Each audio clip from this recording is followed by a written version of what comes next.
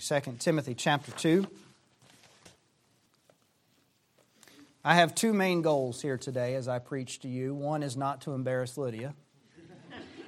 And two is I want to encourage you to be a good soldier of the Lord Jesus Christ. 2 Timothy chapter 2, and we're going to read verses 3 through 5 to begin with. Thou therefore endure hardness as a good soldier of Jesus Christ. No man that warreth entangleth himself with the affairs of this life, that he may please him who hath chosen him to be a soldier. And if a man also strive for masteries, yet he is not crowned, except he strive lawfully. Let's go to the Lord in prayer. Dear Heavenly Father, I thank you for the privilege of standing before these people today and delivering your word and the message that I truly believe that you have laid upon my heart for this hour. So Lord, I pray that you would help me to communicate clearly the truth of Scripture, to lift up the Lord Jesus Christ and magnify Him alone. And Lord, I pray that everyone in this room would leave today encouraged and determined to be a good soldier of the Lord Jesus Christ. And I pray these things in Jesus' name. Amen. You know, we are involved in a spiritual war. This language is used all throughout the Scripture, New Testament especially. It's a battle for the souls of men, a battle for the glory of God. And I, for one, am encouraged as I stand here before you because I'm looking at a room full of people who have surrendered their lives to serve God. You've been called of God to full-time active duty, if you will. And today I want to preach to you with the respect that you deserve. I am not preaching down to you today. I am preaching to you as one soldier to another soldier. The Lord has just recently really been impressing upon me that you are not our future leaders. You are leaders now. You are already in the fight. And so today, the message that the Lord has laid on my heart is not one to just kind of tuck away and maybe use down the road. It's something that I believe we need right now if we're going to be good soldiers of the Lord Jesus Christ. Paul was very well acquainted with the hardships and the struggles of fighting in the spiritual war. You know, when you think about the Apostle Paul, few people have ever accomplished as much as he did. But few people have suffered as much as he did as well. This book of 2 Timothy was the very last epistle that Paul wrote. And as he gave these final words to Timothy, his son in the faith, his successor in the faith as well, he includes these instructions on how to be a good soldier of Jesus Christ. I believe these instructions are important because not everyone who's enlisted in the Lord's army is a good soldier. Even among those who are surrendered and who train for full-time ministry, a staggering number fail to follow through and to fully obey God. You know, statistically, there are quite a few people in this room who 10 years from now will not be serving God in any capacity. Excuse me. Brother John and I were in school for a lot of the same time. He and I both know a lot of the same people who were in school with us and today are not serving the Lord in any capacity. Since our time, before our time, there's been others, and it's always been something that to me is a heartache to hear about a fellow soldier who's no longer in the fight. But I'm here to tell you that does not have to be you today. You can be a good soldier of Jesus Christ so that you can say with the Apostle Paul when you get to the end of your life, I have fought a good fight. I have finished my course. I have kept the faith. And here are the characteristics of a good soldier that we're going to note from 2 Timothy chapter 2, verses 3 through 5. Number one, a good soldier fights with endurance. A good soldier fights with endurance. Verse 3, Paul said, "Thou therefore endure hardness as a good soldier of Jesus Christ." Now, no matter how you look at it, war is tough. It's tough. It requires physical toughness. It requires mental toughness. And the spiritual battle that we are engaged in adds a whole nother level because it requires spiritual toughness. Now notice there's an assumption in this verse that we are going to experience hardship or hardness, as the verse says. We are going to experience hardships in the spiritual battle.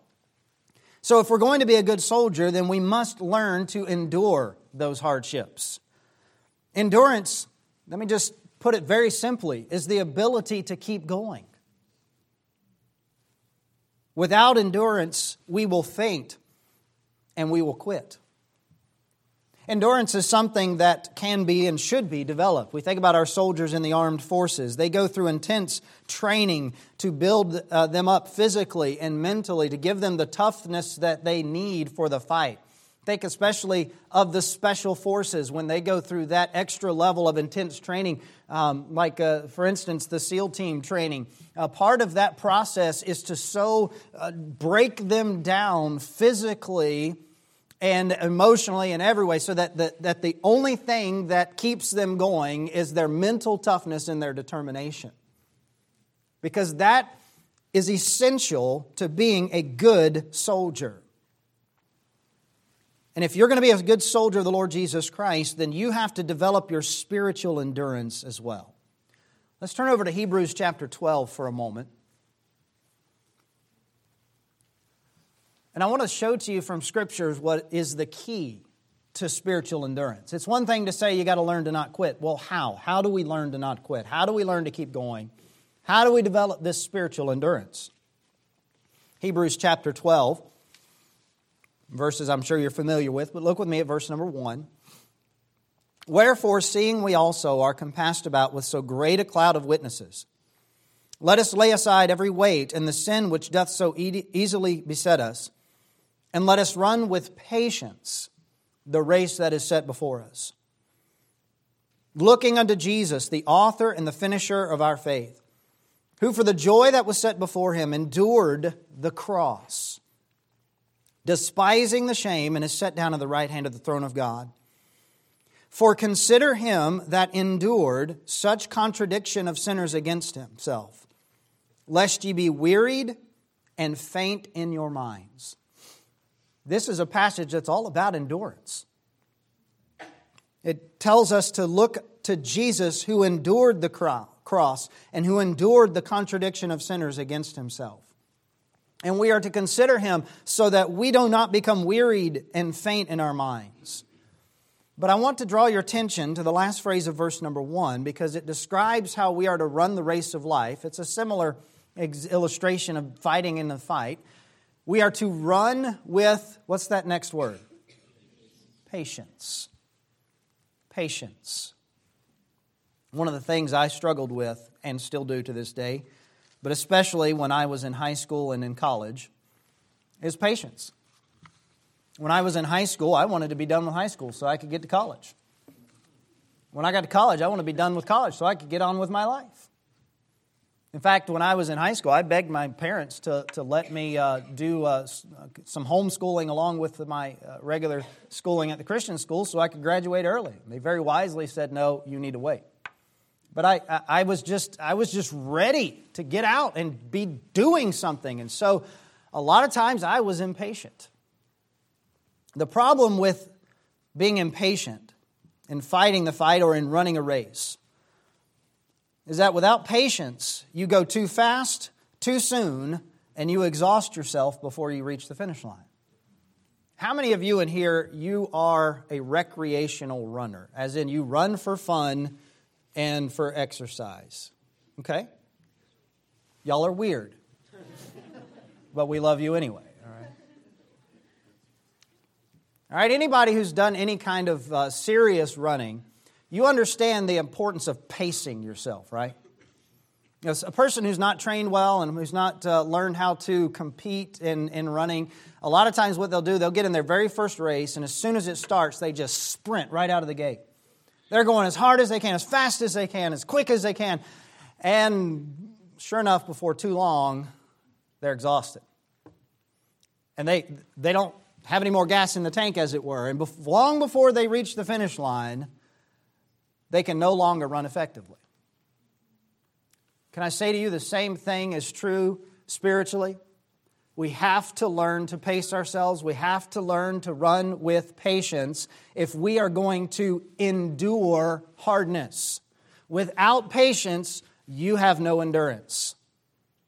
Now, how does this apply to ministry in particular? Well, I think of Galatians chapter 6 and verse number 9. It says, "Let us not be weary in well-doing, for in due season we shall reap if we faint not." I know that many of you, hopefully all of you, are full of zeal and wanting to get out there and do something for God. Don't lose that desire. But may I just simply caution you that in your zeal, you cannot run ahead of God. Because if you run ahead of God, you will lose endurance. You will get frustrated. You will faint.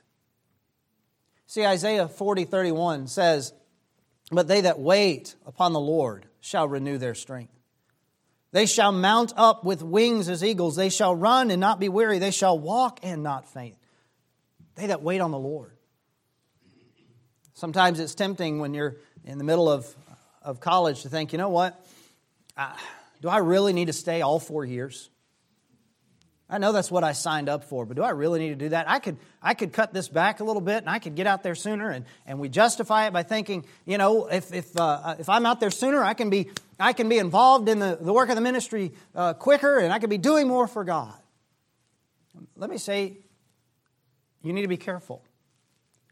You need to be patient. Now, I'm not here to dictate to you God's timeline. I can't do that.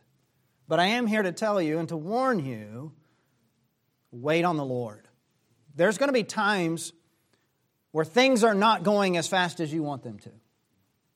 Whether it's in your education, whether it's in a relationship, whether it's in a ministry, things are not moving at the pace that you want them to move. And you're going to be tempted to try and hurry it up. And if you do, you're just setting yourself up for failure. That verse, Galatians 6:9, says that we'll reap in due season. Who determines what our due season for reaping is? God does. He determines the due season.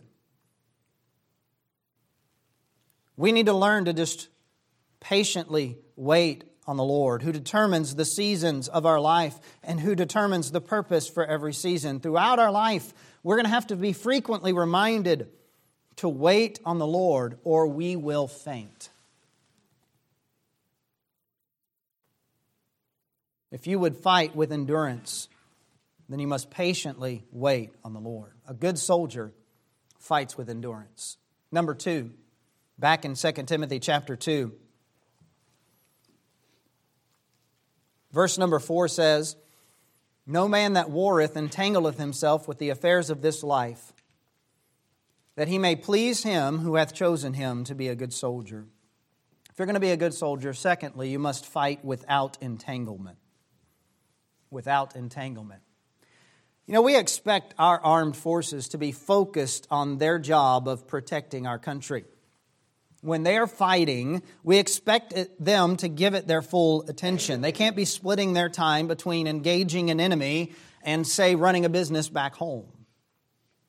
Can you imagine a soldier that's overseas in the middle of a firefight and all of a sudden he stops to take a phone call about a real estate deal he was working on? You'd say that is not a good soldier. What verse number 4 is telling us is we need to apply that same mentality to the work that God has called us to do, to the spiritual fight that we are in. because no man that warreth entangleth himself with the affairs of this life. In this context, the affairs of this life are simply it's simply business that we engage in here on earth that really has no eternal value. Some of this business is necessary, and we have to be involved in it. But what we must be careful of is that we do not allow it to entangle us, to tangle us up, to hinder us from fighting as a good soldier. We have to keep our focus on eternal things. Turn to Luke chapter 8 with me. Luke chapter 8. I'm sure you're familiar with the parable of the seed and the soil. It's recorded in 3 of the Gospels. Jesus spoke of the seed that fell on the different kinds of ground. And there was one kind of soil, the thorny ground. And the seed that fell on the thorny ground, it sprang up, but with it sprang up the thorns and the weeds. And they choked it so that that plant never bore fruit. Jesus interpreted and applied this parable for us. And notice what he said in Luke 8, verse 14, about this seed which fell on the thorny ground. And they which fell among the thorns are they which, when they've heard, go forth and are choked with cares and riches and pleasures of this life, and bring no fruit to perfection. I think this is the same kind of truth that Paul was talking about us being entangled with the affairs of this life. The thorns, the weeds entangled the plant so that it couldn't bring forth fruit. And Jesus gave us 3 kinds of weeds that will choke us out from bringing forth spiritual fruit. 3 things that will entangle us and to keep us from being a good soldier. Notice what he said. He said they're choked with cares. What are cares? They're just worries and concerns. Listen, there's no shortage of things that you could be worried about today. There's probably a lot that some of you are worrying about today. You're concerned, and that's because life is full of problems. I'm not going to stand up here and tell you otherwise. Life is going to be filled with things that you could worry about. But instead of being choked by worries and concerns, and instead of dwelling on the problems, which only leads to anxiety and keeps you from being a good soldier and a fruitful Christian, you have to keep an eternal focus. And the way that you keep an eternal focus is to take those problems to the Lord. Be careful for nothing, but in everything, by prayer and supplication with thanksgiving, let your request be made known unto God. Casting all your care upon Him, for He careth for you. You know that life is full of problems. What you need to do is determine now that you're going to deal with those problems biblically. Not deal with them yourself, not try to solve all the problems yourself, not through your own manipulation of circumstances, but give those problems to the Lord. Don't get tangled up in your problems. Then notice what Jesus says in verse 14. They're choked with riches. Money is a necessary evil. It's kind of handy to have, isn't it? I don't need to tell you that. You've got school bills to pay. And a challenge that most of you, if not all of you, will face throughout your life and in ministry is simply how to make ends meet financially. There are going to be times where many of you, will have to work a secular job to pay the bills, even as you work in ministry. You know, statistically, it's very likely that you're going to have to do that. Your family is going to have to be bivocational. There's a danger in that you can become so consumed with making money that you get distracted and entangled. The Apostle Paul went through a time where he had to work in a secular employment. He made tents for about 1.5 years while he ministered and planted a church in Corinth. There's nothing wrong with having to do that. but you must be careful. The Lord allowed my family and I to serve at Gospel Light Baptist Church in Newton, North Carolina, about 45 minutes from here, for about 7 years before we moved down to Georgia. About half of that time, I worked full-time at a cabinet shop in Charlotte, North Carolina. That wasn't originally the plan, but that's the way things ended up. I started out full-time there, but there came a point where I needed to do that. And it was not because our family wanted to live a life of luxury. It was because that was what was necessary in order to stay in the ministry at the time. But on the other hand, I and many others in here could tell story after story about people in the ministry who were having a hard time financially. And so they began to seek secular employment. Nothing wrong with that necessarily. But they became entangled with it. Entangled with the pursuit of riches. And pretty soon making money was more important than ministry. You have to be careful that you don't get tangled up in their pursuit of money. I think about a common instance in Bible college is, you've got those school bills coming up. Maybe I need to set out a year in order to save up some more money for college. Maybe you do. But be careful. Be careful that you are sure that that's what God wants you to do before you make a big decision like that. Because, a lot of times college students will set out a year to make enough money and you never see them again. Because they kind of like making money. Who doesn't? Again, I'm not here to dictate what God's will for you is or is not if it's not expressly stated in the Word of God. I'm just here to warn you there's a danger. Keep your focus on eternal things instead by trusting that God will provide for you. In Matthew 6, Jesus said, look at the flowers. Look at the birds. God feeds the birds. He clothes the flowers. And if God takes care of them, will He not also take care of us? Because we're so much more important to Him. But then in Matthew 6, verse 33, we find the application of that truth. When Jesus said, but seek ye first the kingdom of God and His righteousness, and all these things shall be added unto you. I know that some of you are right now worrying about finances. I know that every one of you at some point will worry about finances. But can I just encourage you, keep your focus on serving God. Seek ye first the kingdom of God, and all these things shall be added unto you. Don't become entangled with riches. And then lastly, from what Jesus said in Luke 8:14 there, the third weed that chokes the plant are the pleasures of this life. Many, many Christians have quit the fight because they'd rather have fun. I mean, is that not just our flesh, right? If I were to ask you, hey, do you want to go, work 12 hours in the hot sun, getting sweaty and dirty? Or do you want to sit around, eat snacks, and watch movies? I mean, what are we going to pick, right? We would rather have fun than work hard and be involved in the fight. And there are a lot of Christians who will not get involved in the fight because they're too busy having fun. It's the pleasures of this life. And even people in positions of leadership and ministry get tangled up in hobbies and entertainment and recreation and no longer are fighting like a good soldier because they're too busy seeking pleasure.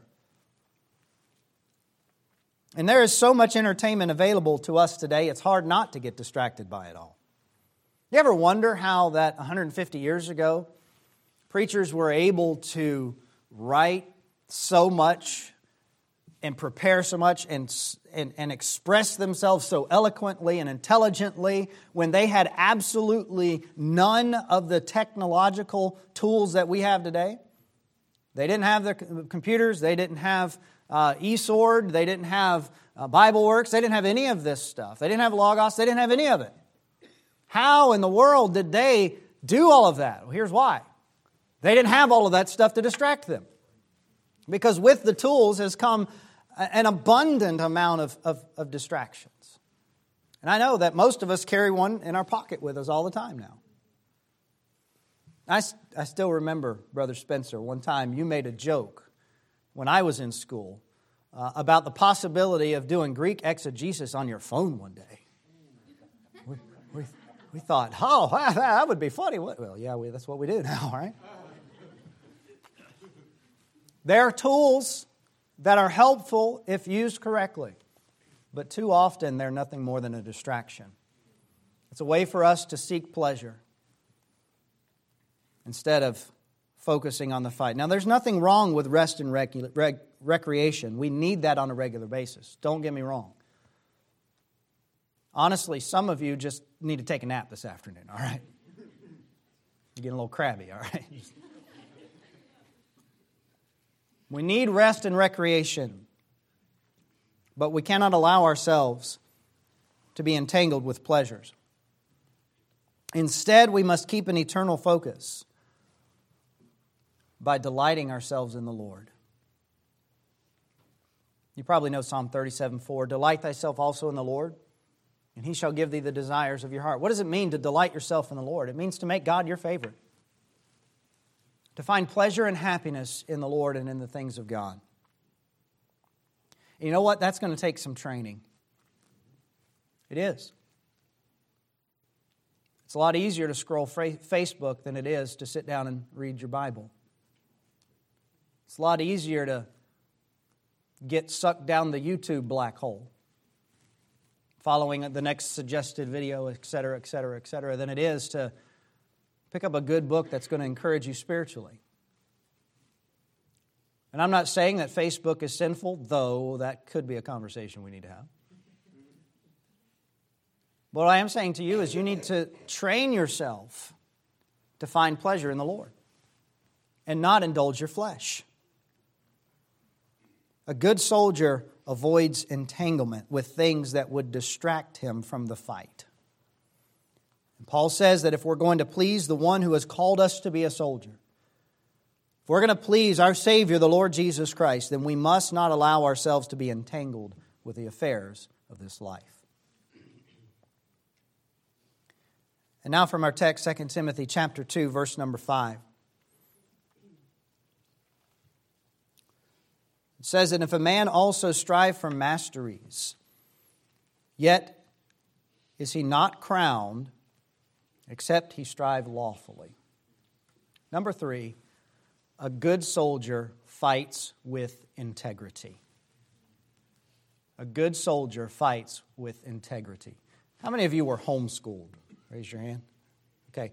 Integrity starts with an I. I know you thought it started with an E, but it doesn't. It's phonetic alliteration here. How many of you went to public school? You're fine. I don't need to tell you. How many of you were Christian school like me? Okay, just draw a picture or something, whatever. Do the best you can.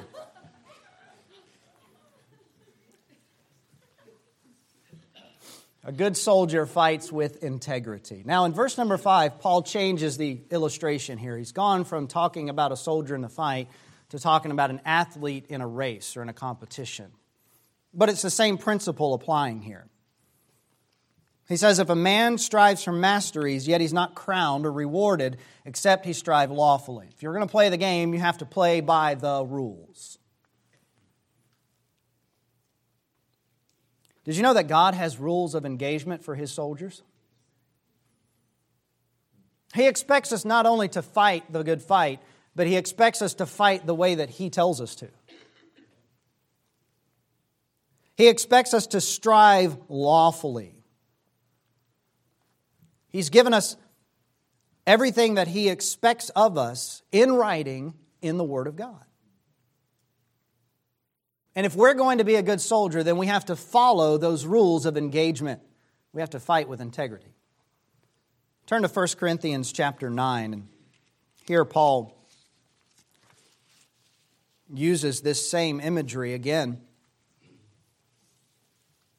1 Corinthians chapter 9.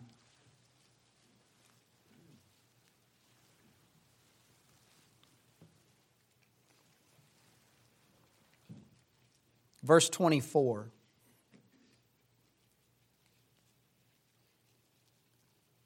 Know ye not that they which run in a race run all, but one receiveth the prize? So run that ye may attain. Every man that striveth for the mastery," there's that similar expression, "is temperate in all things." The word temperate means self-controlled. "Now they do it to obtain a corruptible crown, but we an incorruptible. I therefore so run, not as uncertainly, so fight I, not as one that beateth the air, but I keep under my body, and bring it into subjection, lest by any means, when I have preached the word, preached to others, I myself should be a castaway." Fight with integrity. And here's the key to fighting with integrity. It's self-control. Self-control. Paul says in verse 27, "I keep my body, I bring it under subjection." He's talking about keeping the urges and the desires of his sinful flesh in check, not allowing them to dictate his decisions, but instead doing what is right, following the leadership of the Holy Spirit. And his great fear was that after he had preached to others, he would be a castaway. That he would do something that would so damage his testimony and his reputation that God could no longer use him as he once did.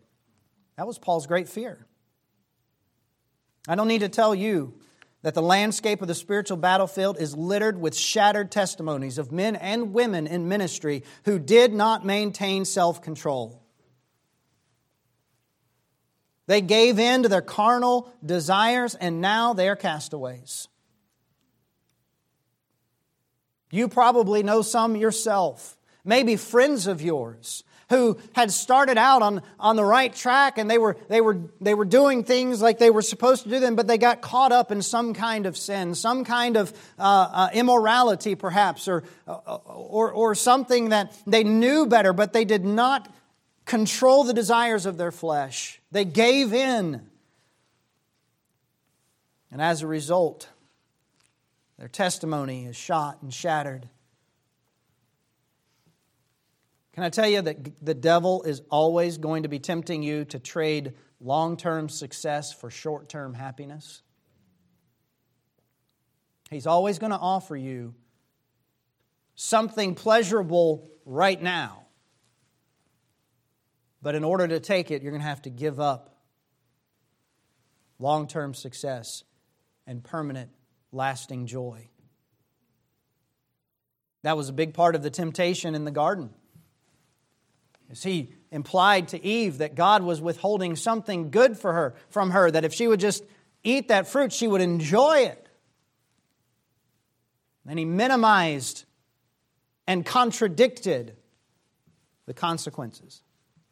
I think of Moses. The Bible says in Hebrews 11 that when he was come to years, he refused to be called the son of Pharaoh's daughter, choosing rather to suffer affliction with the people of God than to enjoy the pleasures of sin for a season. There are pleasures in sin. If there weren't, we wouldn't sin. But those pleasures are for a season. They're brief. They are short-lived. And in order to enjoy them, you have to trade permanent success and lasting joy. Determine now that you are going to follow God's rules. Joseph in the Old Testament was a man of integrity. Even in spite of his horrible circumstances, he chose to honor the Lord. When Potiphar's wife tempted him over and over and over again, he said, "How can I do this great wickedness and sin against God?" He was a man of integrity. Daniel was a young man of integrity. He purposed in his heart that he would not defile himself with the portion of the king's meat. And you know what those two men have in common? Is that they made up their minds when they were young. I'm going to follow God's rules. If you have not made that determination yet, you need to. And I understand you're still in training and education, and you're still learning a lot. Sometimes when you're going through Bible college, it's that old proverbial saying, drinking from a fire hydrant. I mean, you're just all kinds of information overload. And so in some sense, it's to be expected that you are figuring out exactly what you believe. Hopefully you've already determined that you believe whatever is in this book. And now you're just figuring out what that is. But here's a danger that I have personally seen. Is people who come through Bible college always questioning everything. Never coming to the point where they solidify and say, this is what I believe. Paul talks about that here in 2 Timothy chapter 2. Those who are ever learning and never able to come to the knowledge of the truth. You should always be learning. Always be learning. 2 Timothy 2:15, study to show thyself approved unto God. But you have to come to the knowledge of the truth. If your education is creating more doubt, then you've got the wrong kind of education. And you need to figure out now what it is you believe, and you need to follow God's rules. Fight with integrity. Have integrity in your personal life. Do what is right, no matter what, no matter who's watching. And that means you're going to need to set some standards and some boundaries for yourself. Listen, I know most of you probably have a smartphone. If you don't have some kind of controls on that, whether it's a filtering app or whether you're using the built-in stuff like parental controls, if there is nothing on there that's protecting that, you are asking for trouble for yourself. Look, I'm twice most of your age.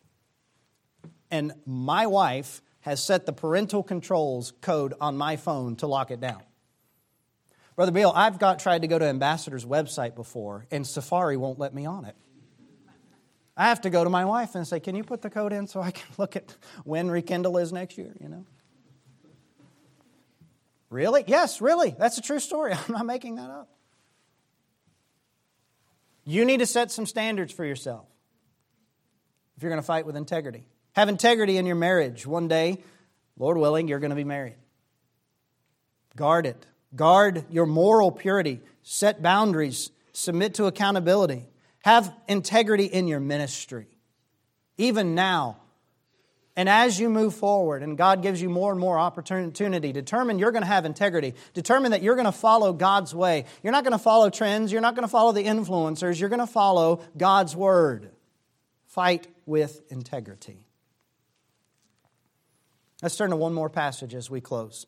2 Timothy chapter 4.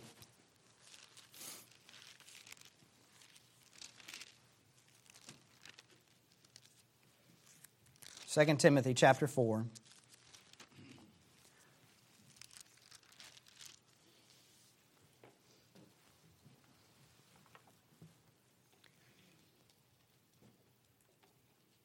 Look at verse 5. He says, but watch thou in all things, endure afflictions, do the work of an evangelist, make full proof of thy ministry. For I am now ready to be offered. You know what he's doing here? He's passing the baton. He's handing it off to Timothy. I'm ready to be offered. My time's almost up, Timothy. It's time for you. You've been running, you've been fighting, but now you're going to have to do it without me. And the time of my departure is at hand. Notice verse 7. I have fought a good fight. I have finished my course. I have kept the faith. I don't know about you, but I really want to get to the end of my life and be able to say what Paul said in verse 7. Not because of any great thing that I've done, but by the grace of God, I don't want to let Him down. I want to be a good soldier. Paul had no regrets. And listen to me, you don't get a second chance at life. Determine now you're going to be a good soldier of the Lord Jesus Christ. And I'll close with this. We talked about Joseph and Daniel and Timothy and Paul, and all of these men, I believe, are examples of good soldiers. But there is no greater example than the Lord Jesus Christ Himself. He fought with endurance. He endured the cross. He fought without entanglement. He did not allow the affairs of this life to stop Him and distract Him. and he fought with ultimate integrity. In him is no sin. Let me say to you, if you're going to be a good soldier of Jesus Christ, then you too must fight with endurance, without entanglement, and with integrity. Our Heavenly Father, we thank you for the example of your Son. We thank you for the instructions of your Word. And Lord, my prayer is that everyone here today will determine to be a good soldier for your honor and glory. So, Lord, I pray that you would deal in the hearts of your people during this time of invitation. And I ask it in Jesus' name.